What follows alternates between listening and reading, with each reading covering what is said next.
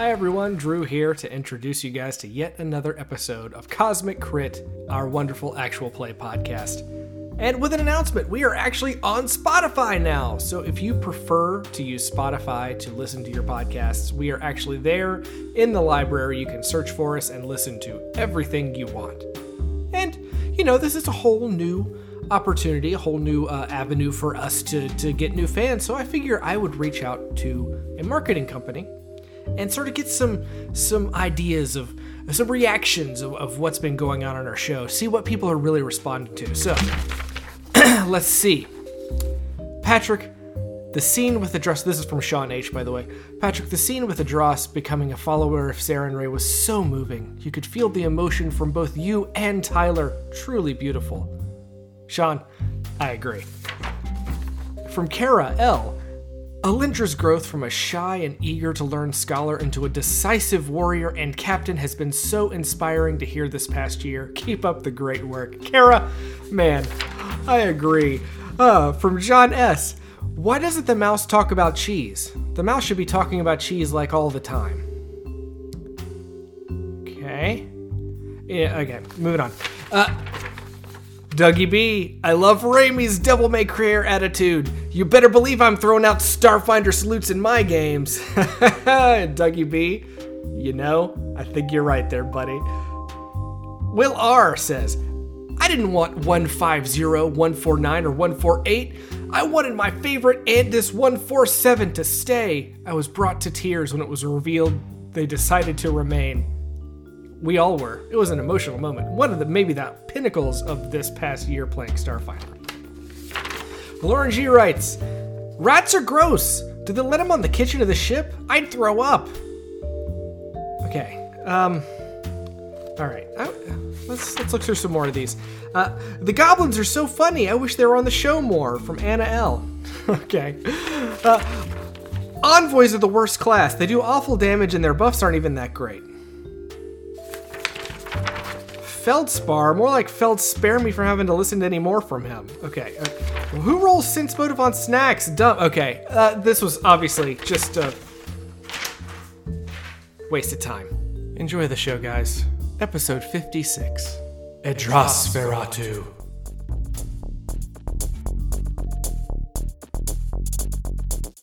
Last time on Cosmic Crit. Osteth is back in control of this remote jungle base on Endor, or whatever planet this is. We learned that the Stellar Degenerator was the creation of the Civs, and when the Kish observed the destruction it caused, they hid it behind the gateway. Osteth reveals that destroying the Stellar Degenerator will also destroy her, but she asks the PCs to destroy the weapon regardless. We don't seem to be alone in here. Just had to look in that closet. What's another Yosoki doing all the way out here? Nak isn't related to Zix, but it sounds like her family is similarly sinister. Andis makes some new friends. From enemies.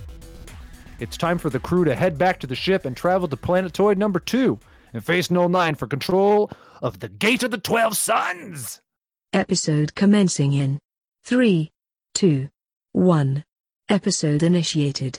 In the dark future, where Detroit is a crime-ridden wasteland, there is one cybernetically enhanced law enforcement official that is able to bring justice to the lawless reaches of the vast, and that official is RoboCrit. Dead or alive, you're coming with us on another exciting adventure this week as we fight robots and loot caches. My name is Patrick, and I am your GM, General Manager for OCP's Research and Development Department, and going with me in a solemn mission to clean up the gang of cultists off the street, my 5 friends and your sworn cyborg defenders. To my left, he's got some fancy shooting. What's your name there, son? Why, it's true, playing Robo-Nak Feldspar. Don't move, creep. To his left, a giant scary robot that has guns for arms. It's Jabert playing Andis 209. You know that's me. Across the digital table, a strung-out gang leader pushing a healing serum into his neck. It's Miles playing Raimi Quindar. I'd buy that for $1. To his left, Murphy's partner and one of the coolest cops in cinema history. It's Rebecca playing Alindra Lewis. Hello. And finally, to my right, the real villain here, an old white guy who represents 1980s corporate greed and excess. It's Tyler playing Andros Varonis. Oh, give the man a hand. Give the man a hand. That was a good one. No, that one was. I got it like way after. I was just thinking it was definitely a Tylerism, which is now a word that's in the dictionary. No, I did. I done did my homework. Teach, aren't you proud? Wait, what was that? What was that? It was a quote from RoboCop. Yeah. Oh, I've never seen that movie. Okay. Did you Google it very quickly, Tyler? when you figure out just cut this. Just I totally didn't do that. Cut this. I definitely saw his mic go on mute for one of the few times that he ever It mutes his mic. definitely wasn't because I was typing in Google, guys. Let's move on. Hey, what happened to the crew? Last we checked off, they killed some robots, and there's this weird next cousin or something showed up. I'm just going to quickly Google RoboCop quotes, and that's like one of the first one that comes up in the first link, and then we'll know what the truth is. Wait, let's see. No, we're not gonna do that. No, we don't it's have not. time. I did. It's not the first one. I thought we don't have time, Miles. You don't have time. I got all the time in the world. Welcome back, everyone. We are more than halfway done with Book 5 of Dead Sons. That's unbelievable. It might have seemed like that was the ultimate battle the last couple episodes. Felt but like it. No. Close call. About halfway there. And you've got these level 10 characters, and I'm sure you're all ready to get back into the adventure, huh? Heck Yeah. yeah. Well, too bad. You've forgotten. It's time for a minute check-in with another player. You dum-dums. This week, it's Jibbity Jim Jam Jabert. Jabert, how you hanging, bud? I'm doing great. Thank you very much. I'm excited for this weekend. Well, I guess I'm excited for a couple reasons. I'm excited that some of you guys are going to get to play with our listeners, and I when this comes out, it'll be in the past. But, Yes. yeah. But You're also excited for future past events. right. Yeah. Well, I mean, also like I'm a little sad because I'm not going to be able to make it, but I'm also happy because I'm going to be in Spain. So Ooh, take a little trip. Yeah. We got to record some of these a little bit early. So we're time traveling on this podcast. Are Awesome. you going to the plane? Oh, well, I know there's no rain. Well, I think it stays mainly on there. It's mainly in the plane, so I must not be there. No. Okay, good. Boo! Let's just take a quick. Sorry, I wanted a Huddle reference that Rebecca would get since she didn't get the RoboCop stuff at the top of the episode. I did get it. It wasn't a great reference. Definitely heard better. Let's go back to the RoboCop reference. No, let's get back into the action. Last time on Cosmic Crit, you all met Zix, which is spelled X-I-X. Oh. Very confusing. That's good. That's good. Zix. And yeah, she's apparently one of these cultists that was left behind here in Gateway 1's facility, the sister to Zaz, and distant relation to none other than Knack Feldspar. Dealt with her and her robots that you took over from her. And when we last left off, you're going to all spend some time to rest and are going to head back to the Drift Rider to sleep. What are you doing? Oh yeah, definitely want a bed. Yeah, Okay. I think that would be the best. I mean, I've got a bedroll, but yeah, I think we should get back to the show. You've got a mobile hotelier, right? Yeah. We've also made several beds just out of the bodies of everything we've killed in this facility. All the ectoplasm. We just like scooped it into a bag, and now it's like a big bean bag full of bodies. Yeah, Those spiky armor, though, I don't think that'll be very comfortable. Bean good. People think that down pillows are great. Try shoving some ectoplasm in a bag and tell me it's not better. You can hear the dead soul screaming while you sleep. Just give you the best nightmare. Oh, so great. It form fits to your head though, so perfect comfort. Right. Minus the night terrors. It's like the best sleep you'll get between those the interrupted REM sleep.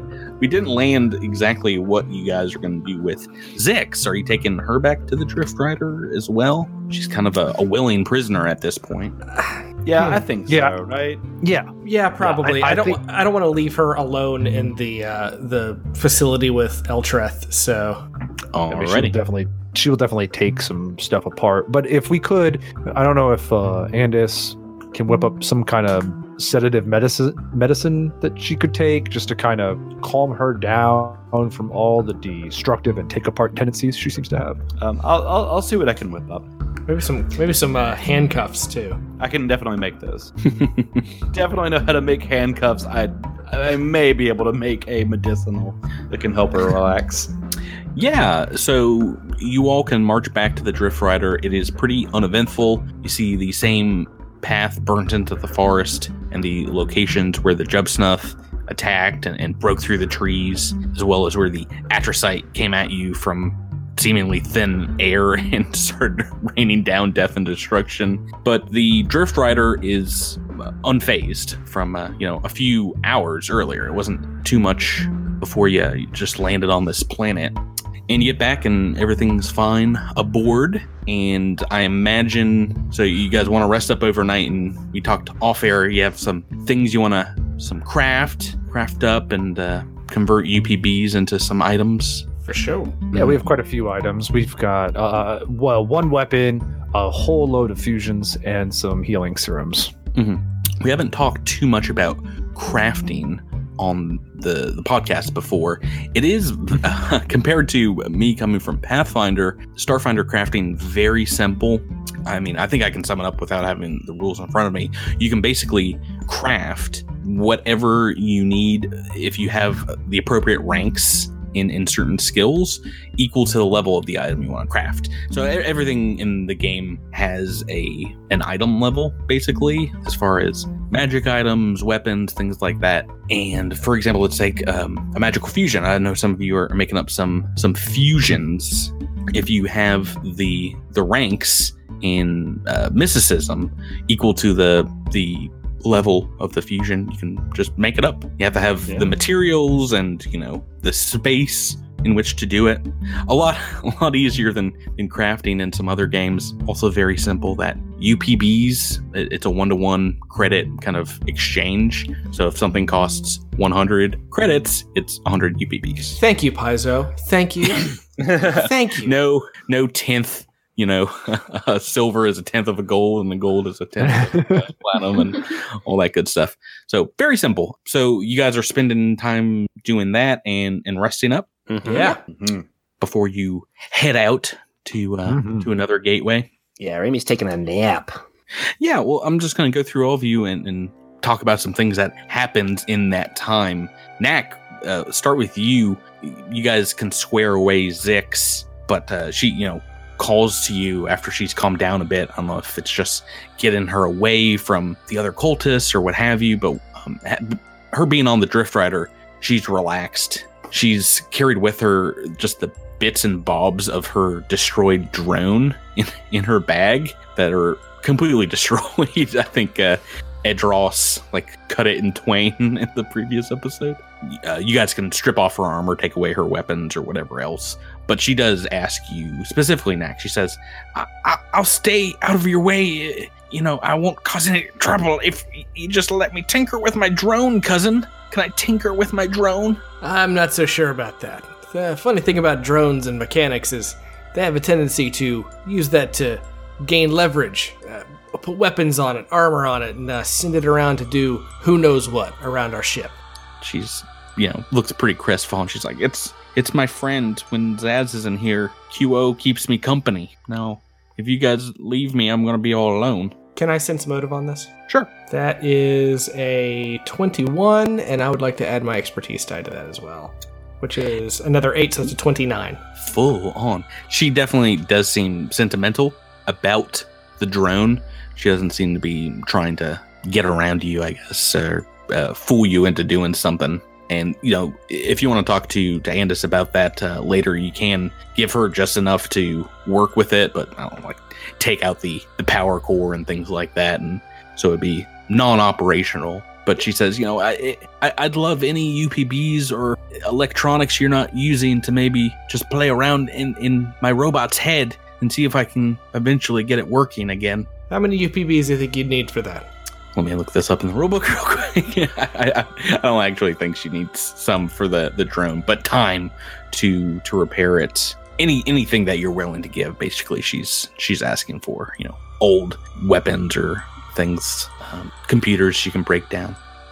No weapons, not yet at least. But I'll give you some. I'll give you some UPBs. See if you can get it back online. At least get its vocal modulator working, so you can talk to it. Knack, listen, I know that I'm not myself, and if you're like me, I don't really remember what I used to be like anyway. But I just want you to know that this lady, this pink-haired lady, she's ready to tear the system apart to get that weapon thingy. So whatever you're doing, just be careful in going after her. Can you tell us anything about her? Anything that you might not have been able to tell us while we were still down there on the planet? Yeah, no, she's not a great person. She's mean to everyone. But if you do find Zaz and can spare him, please do it. He's a good brother, and he's all I have left out here in the vast.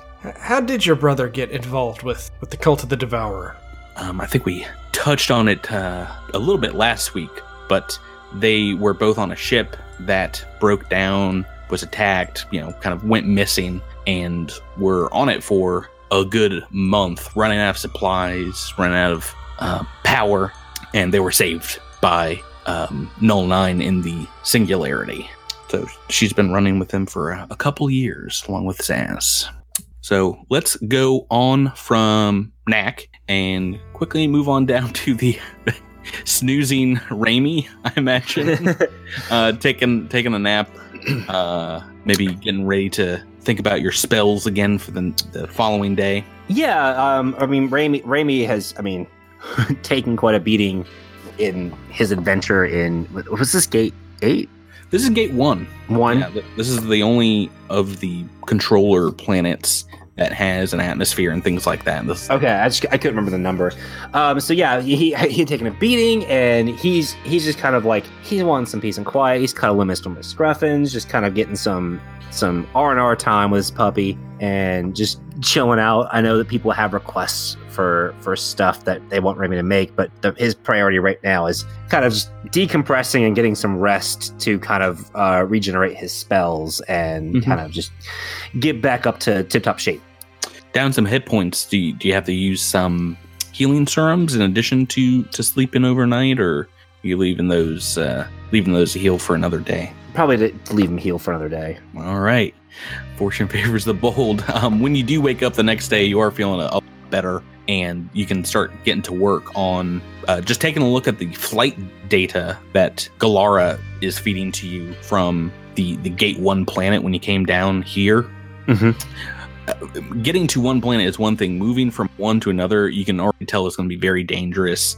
It'll take a few hours of very careful navigation, but you're pretty sure if your ship takes more damage, more than it did on that one-way trip, the gravitational waves that bypassed your shield, may make more travel in this system beyond this single trip pretty impossible. Okay. So do I need to be like trying to study some maps for the navigation, or is it just more just prepping to pilot through it?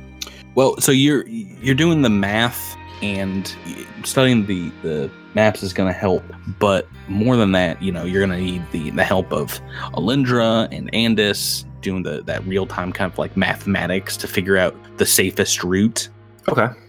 But you're just realizing, having flown a lot of ships, been in a couple of battles, that you took a damage in the last few fights in the last flight, and it could very well be a one-way trip if this transit to Gateway number 2 doesn't go well. Okay. Well, I guess that Raimi is going to keep that in mind before he talks to everyone about making this next journey to the next gateway. Okay. Yeah. We can do some repairs with UPBs to the ship, even if we're not at dock. So it just takes a little bit of time. Exactly. Let's go on to Andis 147. You have a lot of time crafting the overnight, right? Yeah, I've got some. I've got a weapon that Adros was looking for that I've agreed to craft up. And so you're in like the engineering bay, like with like hammer and anvil, I imagine, or it might be very different for science fiction. It is very different. You actually have to take. You have to actually take magma and encapsulate it into a gravity field that makes it into a blade. Yeah, so go get some magma. Here in my backpack. Oh, My hand man. in Yeah, the so backpack. I don't know how you're making magma, bro, but you make it.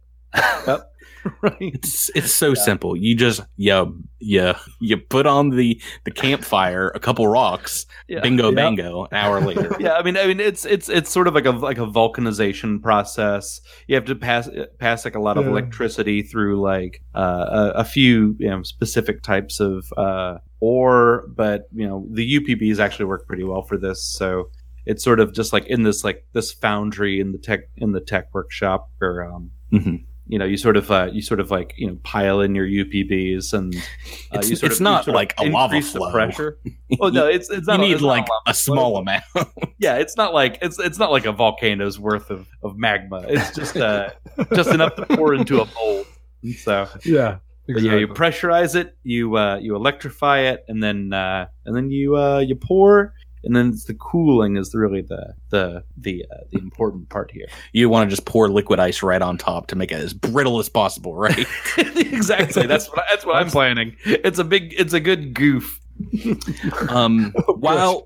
While you're back there working, the goblins come up to you, and Bumfuzzle, looks pretty sheepish at you and says, "We've been wanting to talk to you, Andis." What's on your mind? Cattywampus says. Since back on Alluvion, actually. We wanted to say we're very happy that you came back, and we're sorry if we caused the malfunction in the machine that you made for yourself. What do you mean? We've been writing and rewiring the holographic chamber the last few months, and we're worried that it's caused the short circuit that nearly killed you. No, Cattywampus, that was not your fault. I assure you, it was something that I had not taken into account. I'd not anticipated the work that my predecessors may have done, and it just didn't click right. But our predecessor, Collywobble, was kind of a weirdo, but he had these visions, and we believed in him. He said if we did everything he said in getting you here to the gateway, that you all stood a chance at saving the universe. Well, you all have done an admirable job. I think Collywobble would have been very proud of both of you. Bumfuzzle shakes his head, nods, and says, All that faith we had in him, we now put in you. We have never seen anyone come back from the other side. That must mean you're special. We will protect you like we protected Collywobble. And Cattywampus quickly adds, Bumfuzzle, we let a blue dog on the Acreon eat Collywobble's face off. And as we promised to protect you better than Collywobble. That's right, just blue dogs eat me. A little bit better. We'll kick the dogs off your face. That's very much appreciated. Alindra, we find you as you're resting. You got to do some crafting as well, but looking over some data, maybe on a monitor in stately captain's quarters. Zodi exploring the large room, making some cooing noises as it kind of climbs on everything. But yeah, Galara has prepared for you some data on this other controller moon that you're heading to. This one especially looks like all the rest, very lifeless, gray rocks. But comparing it to notes you brought with you to Absalom Station many months ago, it seems like, yeah, these planetoids are indeed a complete match for Calathu 7, world that you studied years ago with Master Passalar. Yeah, are they clones of the moon, or can I tell? Like, which came first, or? I hate to break it to you, you cannot clone a planet. You can't? No, not genetic. But you do remember walking, you're taking a look at this picture, and you remember walking along these certain canyons of this lifeless rock for hours on end as Passalar was furiously working in a temporary lab that you all had set up there.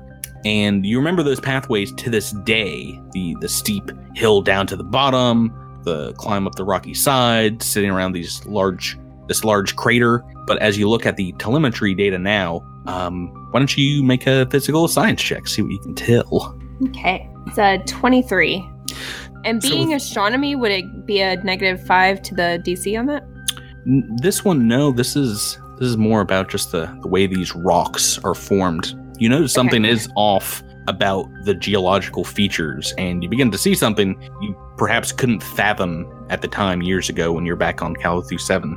The rocks and canyons, the craters, all these formations in the stone do seem engineered, and you see them kind of rigidly spaced out, methodically aligned along various axes on the planetoid. And taking a look at where Osteth marked on the maps, you see this large crater for what it really is, a door, a hangar bay that should open up into a maintenance tunnel for starships hundreds of feet wide. And supposedly that is where you're headed. That's a way to get like inside the planet. What does Alindra think she'll find there? Well, the last time I heard about going inside of a planetoid like Calithue 7, it was in reference to her twin sister or something, who was like in the void of Calithue 7. Very weird. Yeah.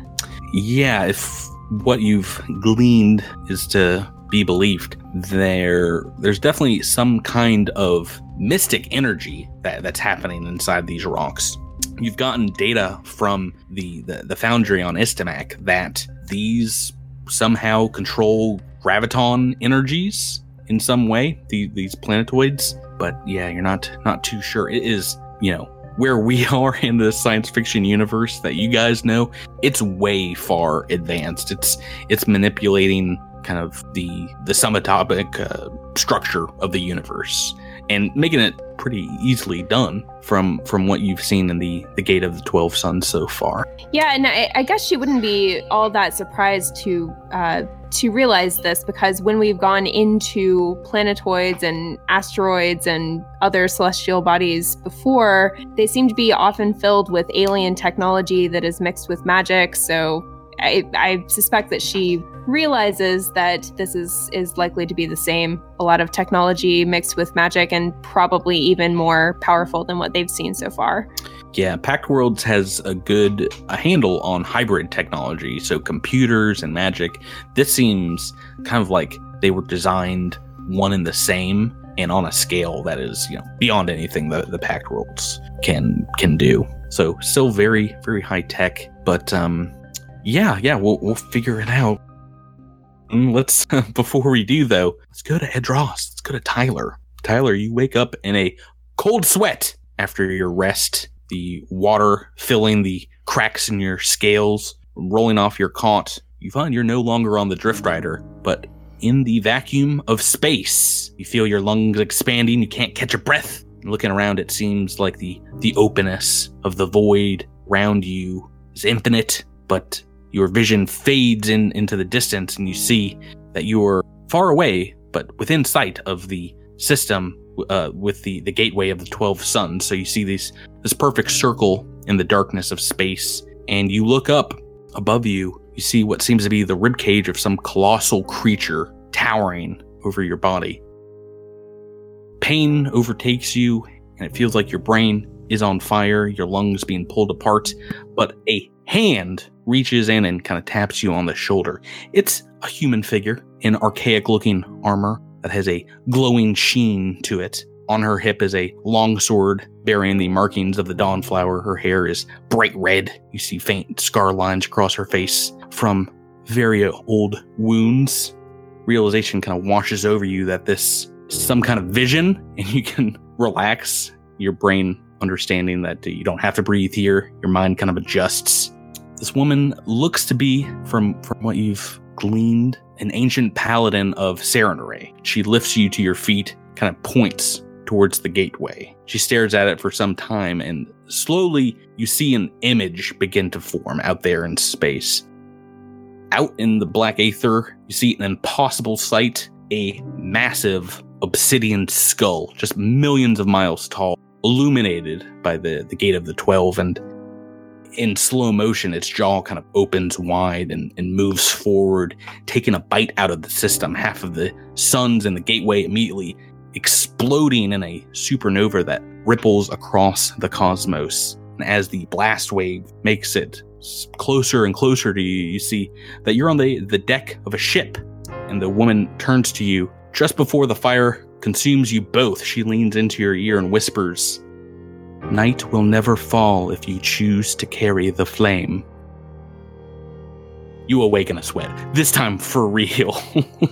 In real life. And in real life, Bumfuzzle is at the foot of your bed, eating very stale crackers and just looking transfixed. Are any of those for me, maybe? No, these are my snacks for the show. You're more interesting to watch than Trivids, Edros. You say some pretty weird stuff in your sleep. Oh, I'm glad somebody's finding entertainment in my rest. I am certainly not.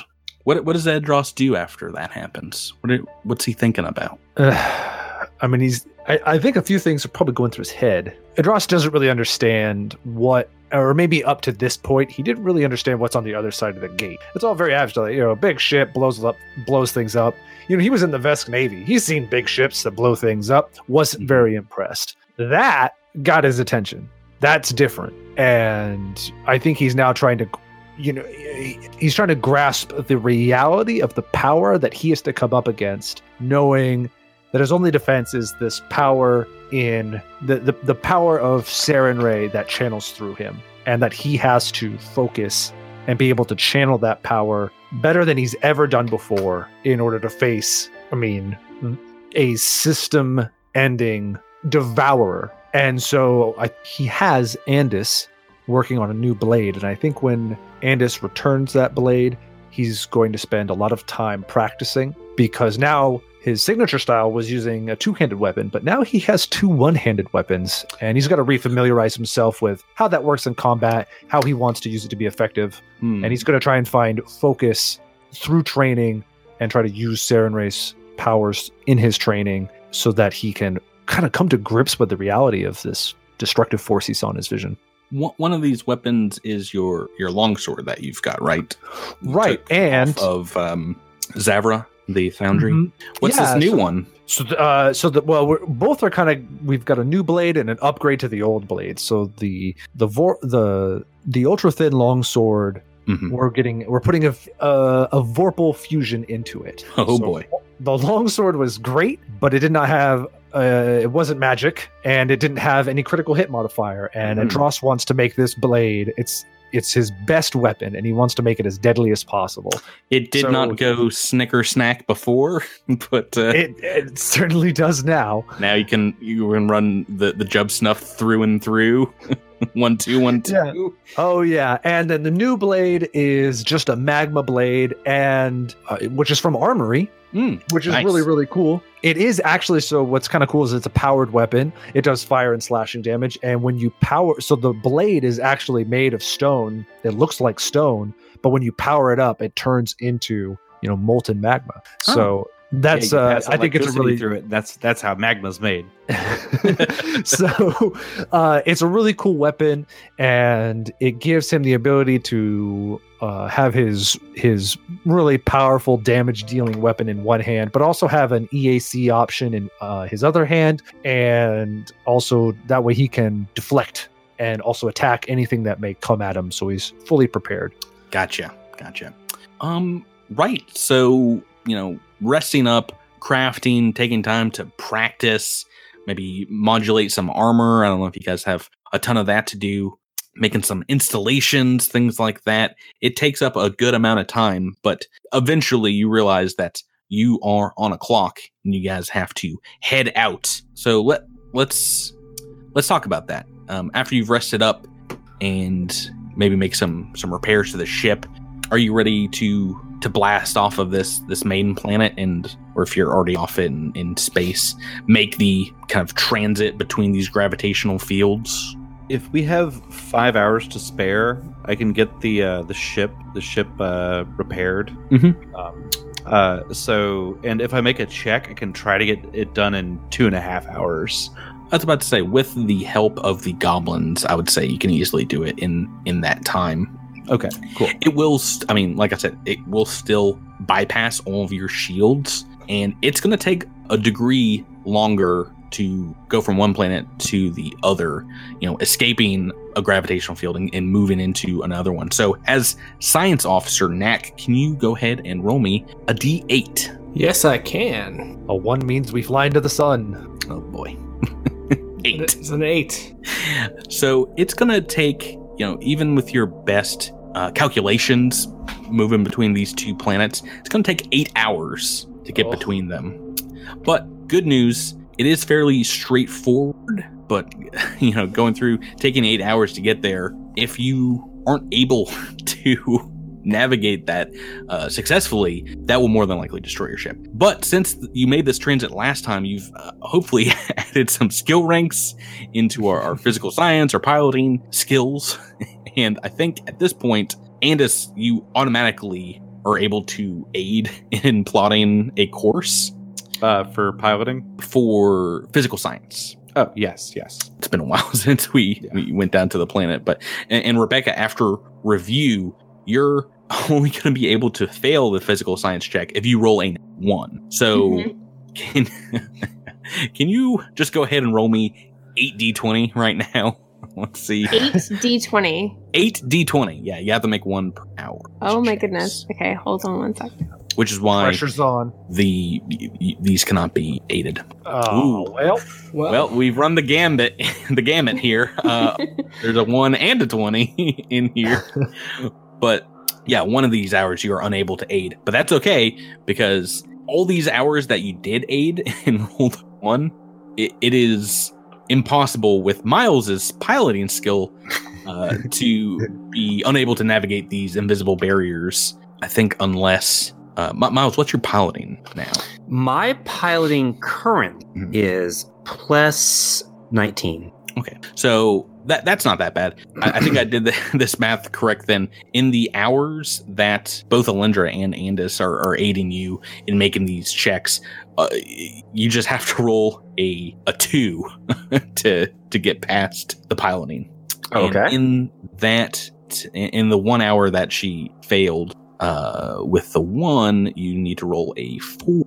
So not crazy. Why don't you go ahead and roll 8d20 as well? We'll see how you're able to make this very long, the maximum time for this transit. All right.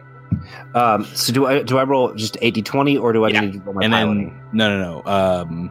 You can just roll 8d20 because we know what the pilotings are going to be. And the 5th dice that you roll is going to be the one you have to roll 4 or higher. So the danger. Yeah. And you have failed just one of them. Another natural 1 there. And pretty late, you guys have been flying for hours at this point. So maybe it's starting to get a little tense. Maybe letting the pressure slip on you. But with that, you only take, the ship only takes a few more d8 of damage. 4d8 exactly. So I will roll that. It's not going to affect us getting down there. So you are able to make it to the planet pretty easily. This is something you can repair later on. 19 points of hull damage. It's like barely nothing. That'd be terrible to have a TPK where the ship just ripped apart. Right. Well, no. We're just flying at speed and you guys would, have to just crash land on the planet or and then we all die. It's fine. Pop out the got escape pods. You're fine. Good. If I'm gonna die, I want to die in atmosphere at least. We did this last time, but is 19? It's past the critical threshold. Yes, it is. The critical threshold is 50. We can roll another one of those because it could affect some of those skill checks. Bring up the old D1 hundo. All right, let's see. Do you want to roll it? Yeah, 88. Crazy 88s. Okay, so it's not great. That's the power core. So it does affect systems on the ship for a little while until you're able to get back there and patch it together. But besides that, it's not gonna throw you off too much. But yeah, these gravitational waves, not to be taken lightly. Very dangerous. But you'll make it. Right. So the Drift Rider slowly descends to a dead planet, a lifeless gray rock called Gate Number 2. And as your starship draws closer, you guys outside of the gravitational field, how's everyone doing? You've rested up, but you got a bit of a beating the previous day. Are you guys still down hit points at this point? Oh yeah. It's real nice to get all that SP and resolve back, but I am still dangerously low on HP. Mm-hmm. But you did craft up some more serums. Do we want to burn some of those now? Do we want to use some more med kit action? Yeah, I'm gonna, if you don't mind, I'm gonna go ahead and try to treat those deadly wounds on you, if I can. Can you do it for me too? Oh, So yes, I think I can. still need a little bit of HP. I don't know if I can assist my own medical check, but I can assist Ramie's, I think. And Alindra and Edros, you guys okay on HP? I'm gonna hold off for now. I am down on HP, but I'll be okay after Glow of Life. But I'm gonna save it. Okay. So let's. Dross is annoyingly healthy and energetic, and he pats Snack on the back too hard and is like, You'll be fine, you'll be fine. Hey, if you need anything, I'll have Sarah and Ray heal you. Alrighty. So if I get a 2 on this, you also get my intelligence bonus. So let's see. You have a plus 24 at this point. Plus 23. Oh, that's pretty good. Yeah. Oh, a 2. Yeah, for 25. Yeah, 13. That'll do. Yep. So that's gonna be to just have to remember what actually treat deadly wounds actually gives back. Is it your character level? 1 per level plus your int. If you've exceeded the DC by 5, DC is 20 at this point. Your med kit. So, yep. Oh boy, we're level 10. Yeah. What's Andis's int at these days? 7. So that's 17 that's- HP. That's like better than an average on a healing serum Mark II, right? Yeah. Doing pretty good on that. Yeah. Do you still need Drew to use a healing serum? I'm okay right now. Okay. And do you want to roll for Ramie? Yes. Yeah, absolutely. Yeah. Not a 2. We're not below a 2. Hey. Oh, Dax, help out though. So you get that hit point back 17 miles. Woohoo! Do you want to use a serum or 2? No, I should be fine now. Great. Then let's move on. Why don't Drew, you give me a computer check, make a scan of the planet. Almost that natural one. Almost that. With the ship's bonus, it's over 30. So pretty easy scan. With that roll, you're detecting no life signs on the planet's surface pretty easily. There's no atmosphere. There's nothing green you can see down there. But you are detecting gravitational waves that you've seen pop up on your scanners elsewhere in the system that you've been navigating the last third of a day. And it seems like they are emanating from the core of this planet. You detect no buildings on the surface here, but there definitely seems to be some kind of large underground complex that the scanners are picking up. Kishmade complex. And you find quite easily the location that Osteth has pointed out, a huge hatch. And as soon as the ship, the Driftrider, comes close, this humongous set of colossal metallic doors in the bottom of a crater opens up, and you see an impossibly long tunnel that falls into the center of the planet for hundreds of miles. Why don't Mile, as Ramie's the pilot, once you roll, rolling any dice you want. How about that? Any dice you pick. Dealer's choice. Oh, come on. That's so funny. I saw it come up as a 20, but you rolled a d20. That's actually good. This is you roll the 1 on a d20. To get it out of the way, I was just going to ask you to flip a coin because this is 50-50. It takes an hour of travel through this tunnel at impulse speed to get to where anything changes. It's just a tunnel to supposedly the center of this planetoid. It takes a long time to get there. Better part of 60 minutes. At this regular flying speed, there are some lights that pop up in this tunnel, and they zip past the Driftrider, almost every second, making it like a strobe effect. Eventually, you come to a point where the tunnel widens and splits off into 3 docking bays. They branch off, one to the left, one dead center, and one to the right. There's a large green light over the 2 sides, left and right, and a large red one above the middle dock. What do you want to do? Captain? I want to say let's go left. Just a gut feeling. Is there anything I can roll to check on my gut? A medicine check, maybe? Roll to be right. Alindra's gut is Rebecca's gut, so you make that choice. Yeah, let's go left. Any dissenters? Anyone disagree? Sounds good to me. This reminds And me we all oddly.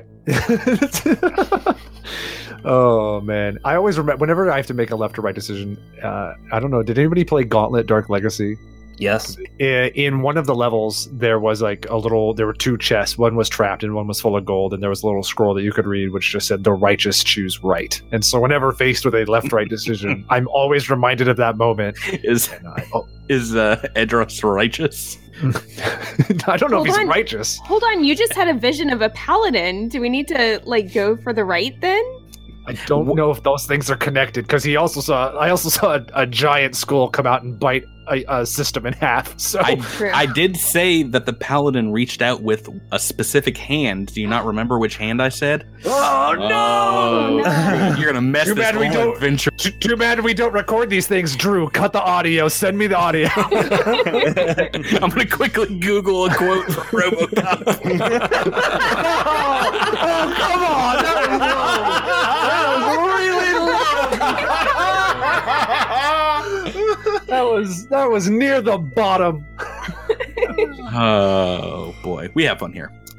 So no, yeah, I'm going with your first gut. You guys go into the left hangar, and as the ship angles its way in that direction, the doors open automatically and seemingly into vacuum, and you can move on inside. You see maybe some motes of space dust kind of floating low gravity here that are quickly sucked to the ground, where it seems there is an artificial gravity accelerator. The walls look to be made of a smooth, high-tech metal, seemingly in a continuous kind of like a single wrap around the room. And you see one set of convex Kish-size double doors leading to the south of this chamber. What that looks like right now as we travel to the map. This is the good side of the map because it's the one where the compass is on. I can tell you which direction you're kind of pointing. Right. So, yeah, as you guys move in, the door to the hangar bay,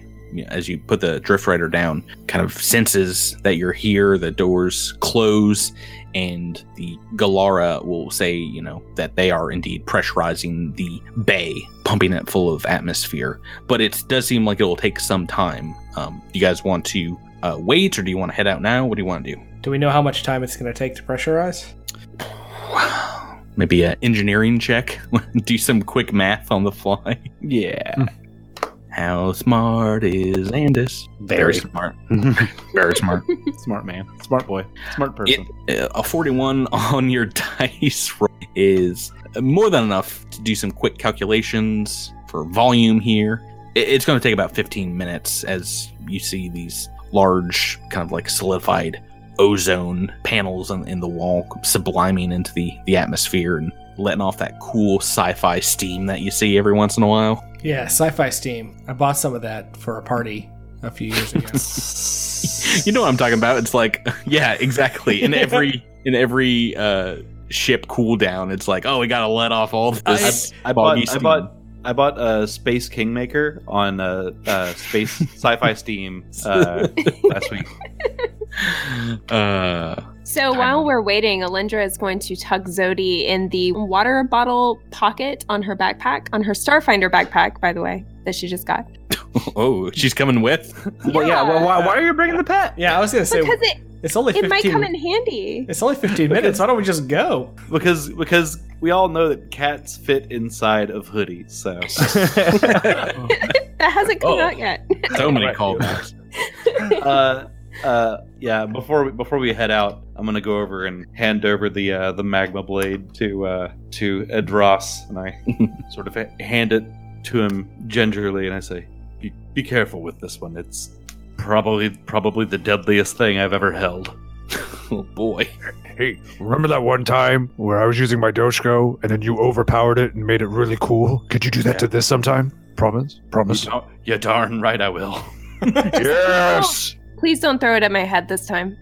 Right, if I overcharge it and you throw it at Rebecca's head, I swear I'll at never Rebecca's head, not Alindra's head. Well, I'm either taking one, your really. toy away.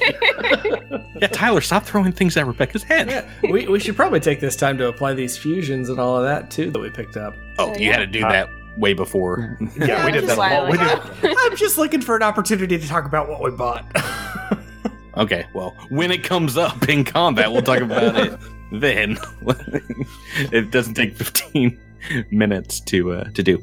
So you guys are waiting the time, heading out after it's pressurized. You don't have to use your helmets, your environmental protections. You guys can step out of the ship and you see basically everything you saw from the windows. It looks pretty empty in here, and you just see these convex doors to the south. What do you want to do? Let's walk through them. Yeah, approach the doors. So you're going up first, Miles? Absolutely not. Why? Yeah, Alindra pushes Madras toward the doors. Dross was too busy staring at his new blade. He didn't realize what we were supposed to be doing. He's like, "Oh, I just want to look at the shiny thing a little longer. Oh, fine. I'll open the door. Here." As Adros steps forward, it's very good at opening the door because the convex doors open automatically. So cast a magic spell on the double doors. And inside you see a well-lit circular chamber, 30 feet in diameter. Are you moving in there? Oh, I bet it's an elevator. Everybody ride an elevator. Yay! Loving an elevator. It's going to be very tight. It's 30 foot wide. You guys can all fit fairly easily. Can Knack roll a perception check before we go into this circular space? No. Let's leave Knack. Get in here. Stop wasting time. You can roll for yourself, but everyone's already moved. Remy's pushing the closed door button, which never works in any elevator. There are indeed no buttons until you step inside, and then as soon as you all step inside, the door shut behind you, and you see a couple of blue lighted buttons just kind of emerge from the metallic lining of the wall, and one of them is seemingly kind of a stylistic Kish arrow that points up, and the other is an arrow that points down. What do you want to do? Go down. I think we're going down. Yep. We're all going down. Pressing the down button, and you immediately begin to descend. You can feel the acceleration downwards just slightly as there are shock absorbers and a built-in anti-gravity pad in this elevator shaft that makes the transit so smooth. And a minute and a half later, the elevator stops. The buttons appear again, one up and one down. Adros hits the up button. What? No. No. Okay. 90 seconds later, you arrive back upstairs, and the doors open, and an elevator full of people is frowning. One smiling with ask. And there's a ship in the bay. You can see a goblin in the front window waving.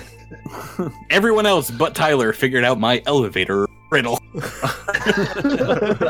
No, if you hit the down arrows again, doors, open up, and it opens these doors into a brightly lit facility. The ceiling here is about 30 feet tall. You see the contoured walls are all the same smooth metallic, and from this area that you open up in, you see this room breaks off in a few directions, and you smell the air here. It's very, you can taste it on your tongue. The mixture is just off. It's very stale. Gives the place the feeling of like a morgue coffin. What do you guys want to do? Are the lights on? Yes. Okay. I'm going to step into the hall. I'll take point. Let's figure out. This place is creepy already. So let's stop you right there. So as you move forward, hear a high-pitched whining sound followed by the sound of automatic fire ripping through the air towards you guys, hitting the metal of the elevator behind you. Two desperate hunger cultists stand right in the crux of this hall, hiding behind a couple of corners.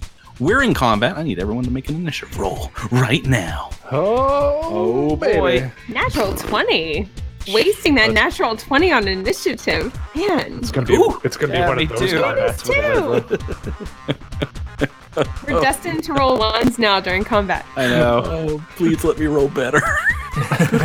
Nah. That's a single digit, buddy. That I was rolling a d20 to see how many cultists there were, so there's only 6. But they are starting us off with some automatic fire. Attack rolls here. Ooh, 17 on the dice. That is going to hit everyone, as the entire corridor filled with some kind of KAC automatic piercing rounds. So this is, like I said, 17 is going to hit everyone here, and I will damage dice. So, starting us off, that is 23 points of damage to What a load of flame. everyone. What a load of flame. Everybody. And that is KAC damage. And now we're in normal turn order with Andis 147. You are first. Alrighty, let's see. I am going to sort of step forward. Yeah, moving down the hall. Yeah, I'm gonna move down the hall so these guys don't have any cover against me. I'm gonna go ahead and overcharge my my old Bigum's gun. Uh-oh. I'm sorry, what? Oh, I mean my disruption rifle. Bigum's gun? Yeah, Bigum's gun. And is there anything new about that rifle? Yeah. Courtesy of Raimi, I've got myself a nice little conserving fusion. So one of the most BS fusions in this game. So I'm so happy about it. I'm gonna be overcharging every chance I get. I'm so excited. So what does that do exactly? That's from Armory as well. It's from the Armory. Basically, when you miss, your weapon doesn't consume ammunition. Whoa. So if you have a round of what's a clip? 10 shots regular? For me, yeah. Regular, it's eight shots. So all 8 of those are going to hit. Right. Right? No matter what. Right. When I overcharge, it does triple. It uses triple the amount of ammunition. When I boost, it does double the amount of ammunition from normal. And so when I'm boosting and overcharging, I only get 2 shots out of my out of a battery. Yeah. This will probably be pretty useful. So you're moving into the hallway past these 2 cultists that are taking cover kind of around the corners of the where the hall splits off to the north and south. Right, I'm just running right down through the middle of them. Making a shot? Is that what's happening? Yeah. All right, so there's one to the north, one to the south. Oh man. It was on the 18 and then it was rocking towards the 20, but it was only a 17 altogether. Good news, you don't waste your ammo. Goes back in. But bad news is that is a miss, and it takes us to Alindra Vallis. Rebecca and Jabert both rolled a 20 on initiative. FML. Rebecca, what do you got next? I'm gonna go crazy. I'm sick of these cultists. And I'm gonna use don't you love it when I say that? So I'm gonna use my Eohai boots to jump and also full attack. All right, so you're moving on forward with basically a free haste. Yeah, and I'm going to use my Solar Open 2 times. So each of these will be -3. Mm-hmm. So that's a 22 to hit. Against KAC? Yes. That is a miss on this first one. Oh no. All right, let's try again. Oh no, that's even worse. Fail. This is why, Drew, when you don't go first, everyone messes up. Look, I can't. That one. Need that, get him. That one would have been a hit, that first one. The 4 on the dice for the second attack, those are both misses, but you are now right next to this cultist who this is the one here to the north that has what looks like an automatic rifle that is smoking because it's unloaded a full clip into you all. But next in the turn order, just right behind these 2, is Knack Feldspar. So Knack is going to point at the cultist that Alindra is attacking and use his move action to, of course, get him! And then, with his standard action, he would like to try to use a clever feint on this guy to give him some negatives. Ooh, new ability. Now this is a... What skill check is this? Bluff. Oh, bluff. So the DC is equal, I think, to the CR, the creature. Is that correct? I used it last episode, and I can't remember what it is. I've forgotten too. I think it's a bluff to feint. So whatever the feint ability would be. And that's either a 10 plus their sense motive or 15 plus 1.5 times the CR. Usually that's going to be better. I don't think these guys have no good sense motive. So the DC we're trying to hit here is a 25. So is that something like you automatically do? I don't think so. Close Why don't to you it. go ahead and make me that check then? Yeah. So that's a 28. Should I bother throwing my expertise on top of that? Nah. Well, I just said the DC is 25, so no. No. This one that Alindra is on, you're kind of juking and jiving behind him and throwing him off a little bit. And everyone's got get him on him as well. So it's a -2 to his AC, right, as he's flat-footed. Yes. And everyone has a +2 to hit him. So it's basically what we call a 4-point swing. Awesome. And that brings us next in the turn order, turn 1, Edros Veronis. Okay. Edros has his 2 new weapons, or his bunch of new things. Alindra seems to have that guy pretty much tied down. So there is another cultist. What is that guy wielding? It's hard to see him. He's basically in full cover right now from where you are. Can Edros see him at all? Yeah, you can see him just kind of like poking out, maybe a head and a shoulder. But then you'd have to move to attack him. He's going to move up right to him. Okay. What weapon are we using? We're going to use the ultra thin longsword on this guy. And we're going to try to just make a fine cut gently across the throat. Quick, successive cut across the grain. Yeah.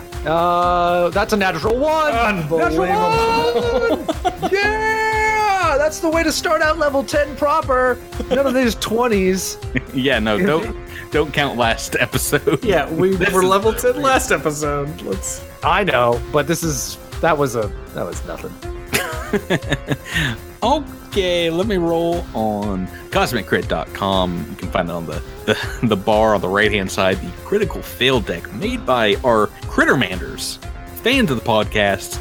We're going to open these up again before season 2, probably, because there's some really good ones that you guys came up.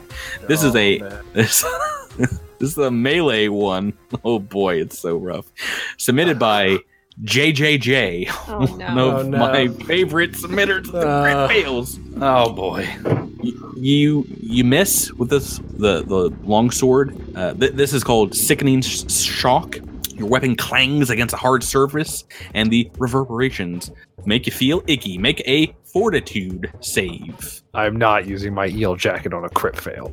I'm going to say that right now. I'm going to say that straight up, folks. If you fail this, you better.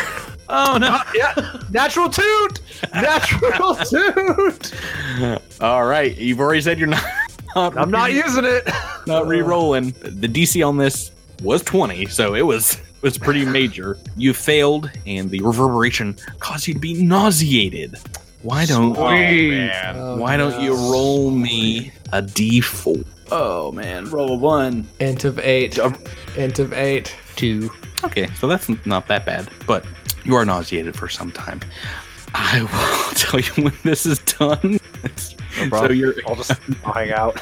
Immediately feeling bad. No.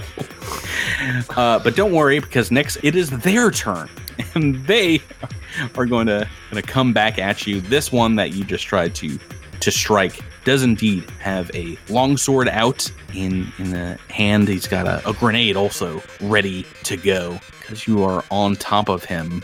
Yeah, I think he's gonna try to make a couple double attacks against Edros with the longsword. What is your KC, Tyler? 29. Okay, I've rolled a hit on the first, I believe. No, miss on the first. I can remember how to subtract 4. 2 misses. Too big for his britches. I rolled 11 and an 8. This one, because I threw up on his feet. This guy up here throws down this rifle in front of Alindra and is going to make an attack against you. I should mention he is behind what looks like an overturned table or chair, so he's getting a little bit of cover, but you're also going to get this cover as well. So he's going to make a single attack with his longsword, and I believe that is going to be a hit with a single attack. D8. So this is 22 points of damage. That is their turn, which means it is the third enemy combatant's turn, who is indeed going to materialize out of a wall behind you. Nice. Oh, come on. Oh, beans. Oh, it is so sick of these things. It is an unliving shade who is laying in wait in the wall, and he's going to attack the people in the back of the party, either Raimi or Knack. I'll just roll a d10. We'll go down the turn order. See who he's going to attack. Oh, it's high, so that means we're going right for Raimi. Get you right here in this corner, and this shade. I'm sure you guys didn't get enough of them the previous 6 episodes. Is making an incorporeal attack against you. This is a EAC touch attack. Reaches out with its hand. What is your EAC, Michael? 26. 26. Haven't gone in the turn order. Means you are still flat-footed. I've rolled a 24, though. No, I've rolled a 22, which means even with your 24, that is a miss. Woohoo!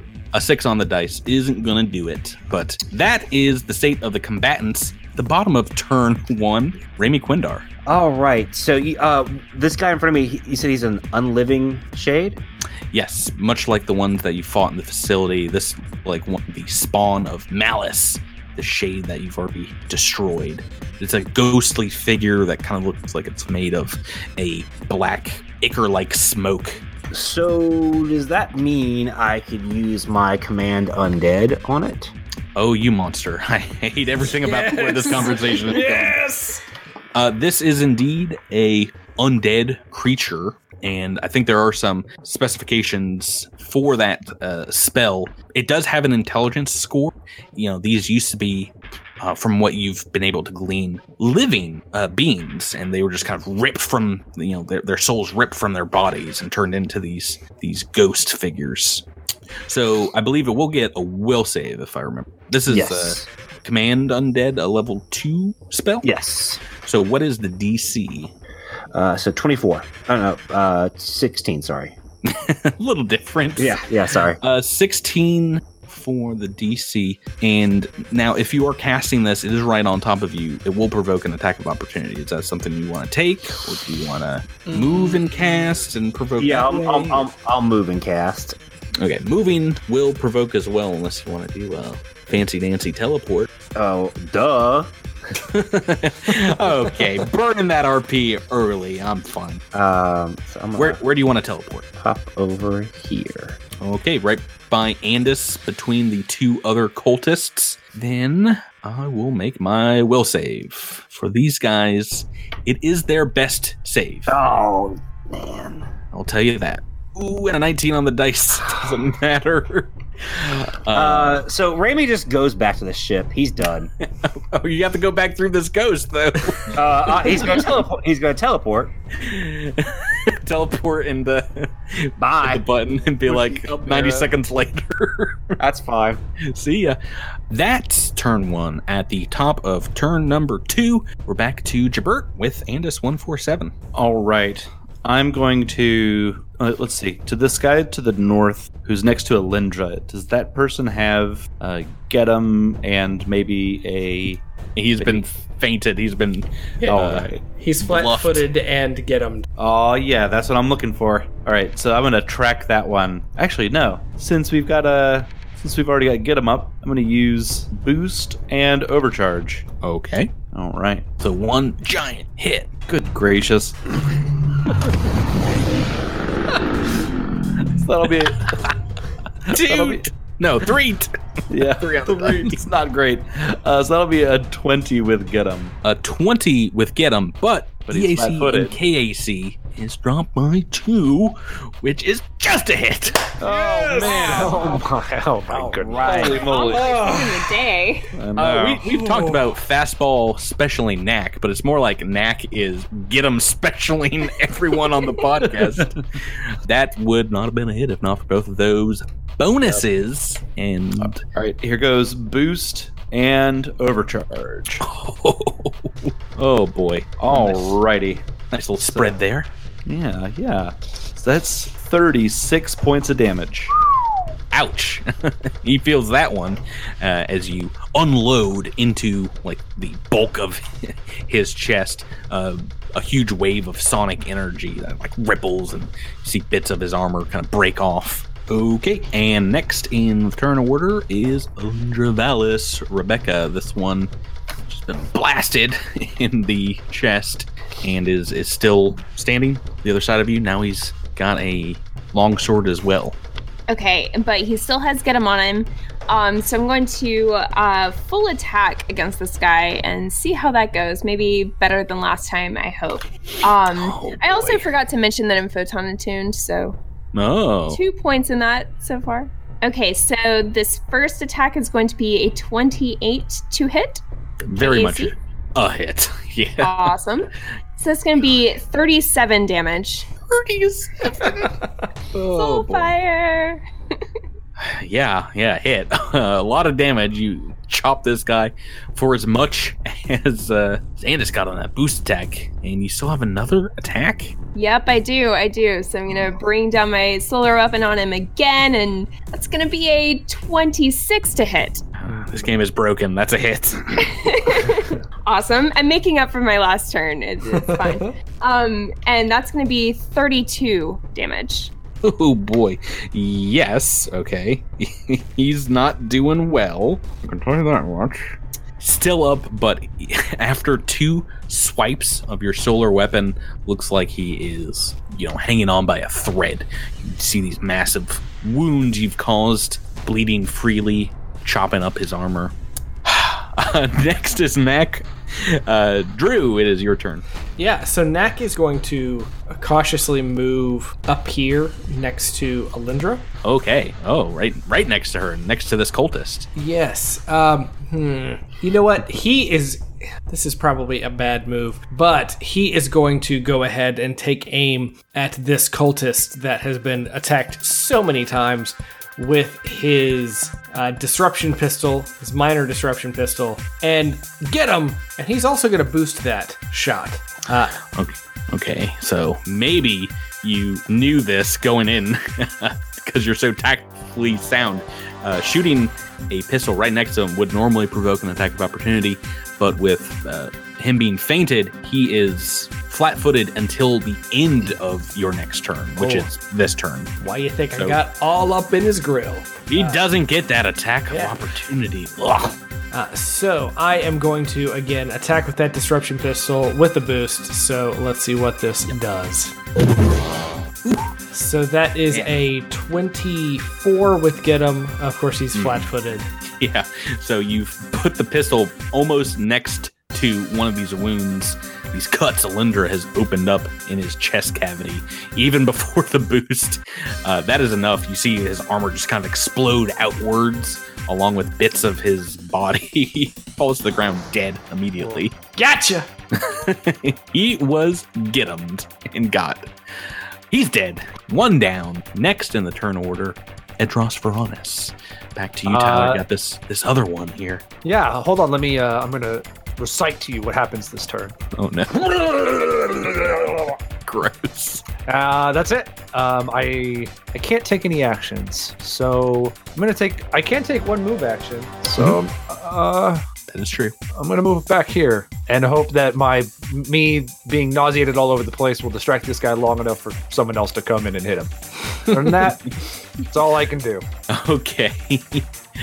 I'm trying to keep him from getting away, perhaps. Yeah, he sees you behind him. Can you make attacks of opportunity? I don't even think he can take reactions, but he might get around that. I think he's going to move, and while he does, he's going to pull out a grenade and lob it in the main group's direction. Your guys' that are not next to Edros.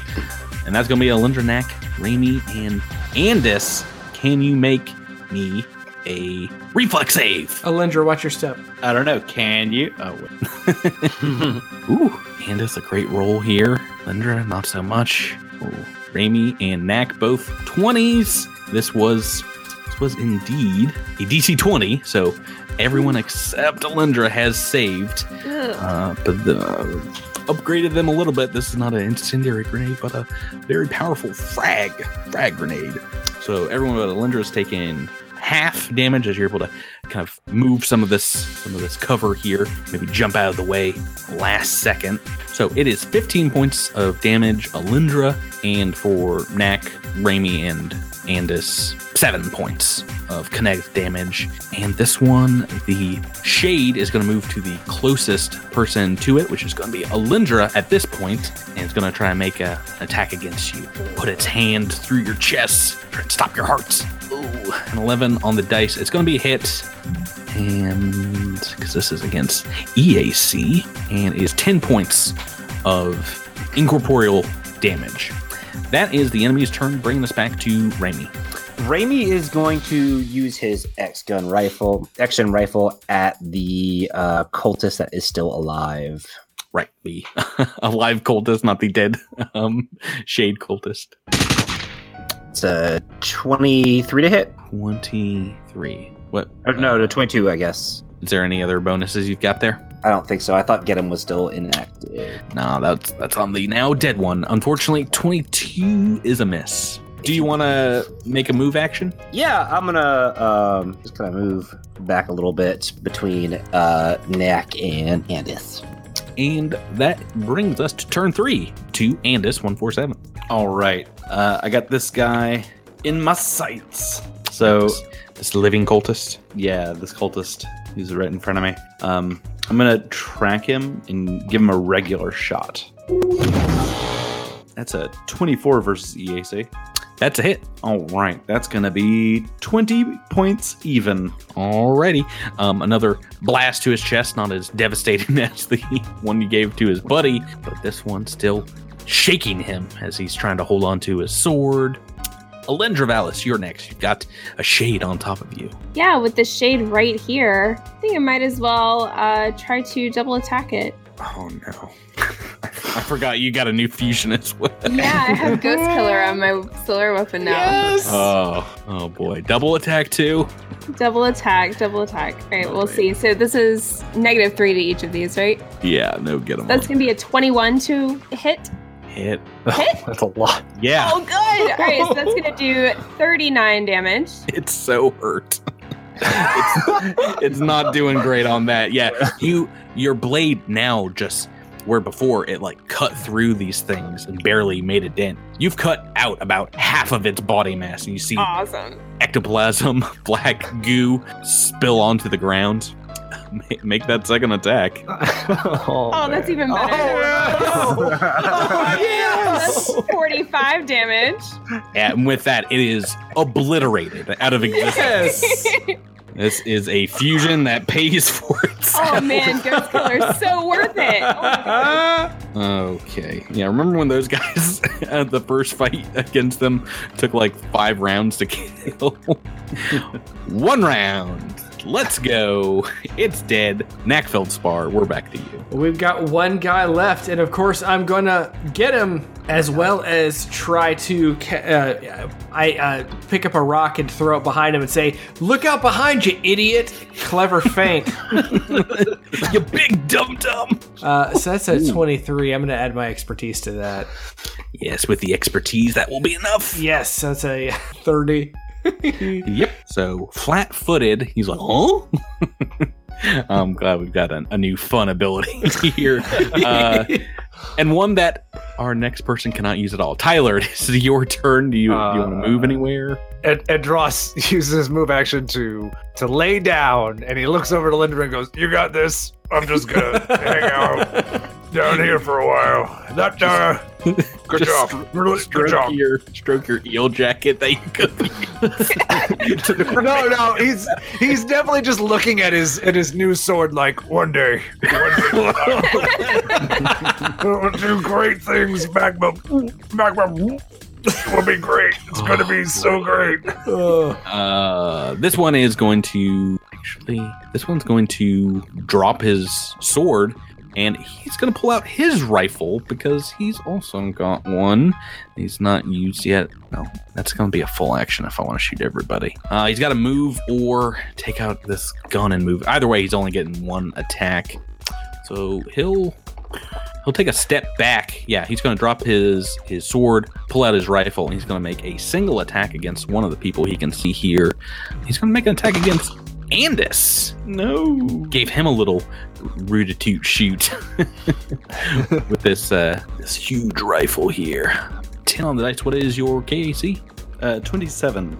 KAC. That is going to be a hit. So we roll some d8s. 12 on the dice. That is 26 points of damage. As he's just winding up this gun. Feels like he's about to open up on all of you. But first, Raimi Quindar. Your turn, Miles. I'm going to use my X-Gen rifle. All right. Rifle versus rifle. Ugh, it's a miss. Boy. 7. Yeah, that's going to be a miss. And that takes us to the next turn, and we're back to the top with Jabert Andis. This guy tried to take a shot at you, and did. This guy tried and also did shoot me. I think he's trying to kill you. I'm going to overcharge this shot and just put it right down his gobsnopper. Yeah, I did. Range battle.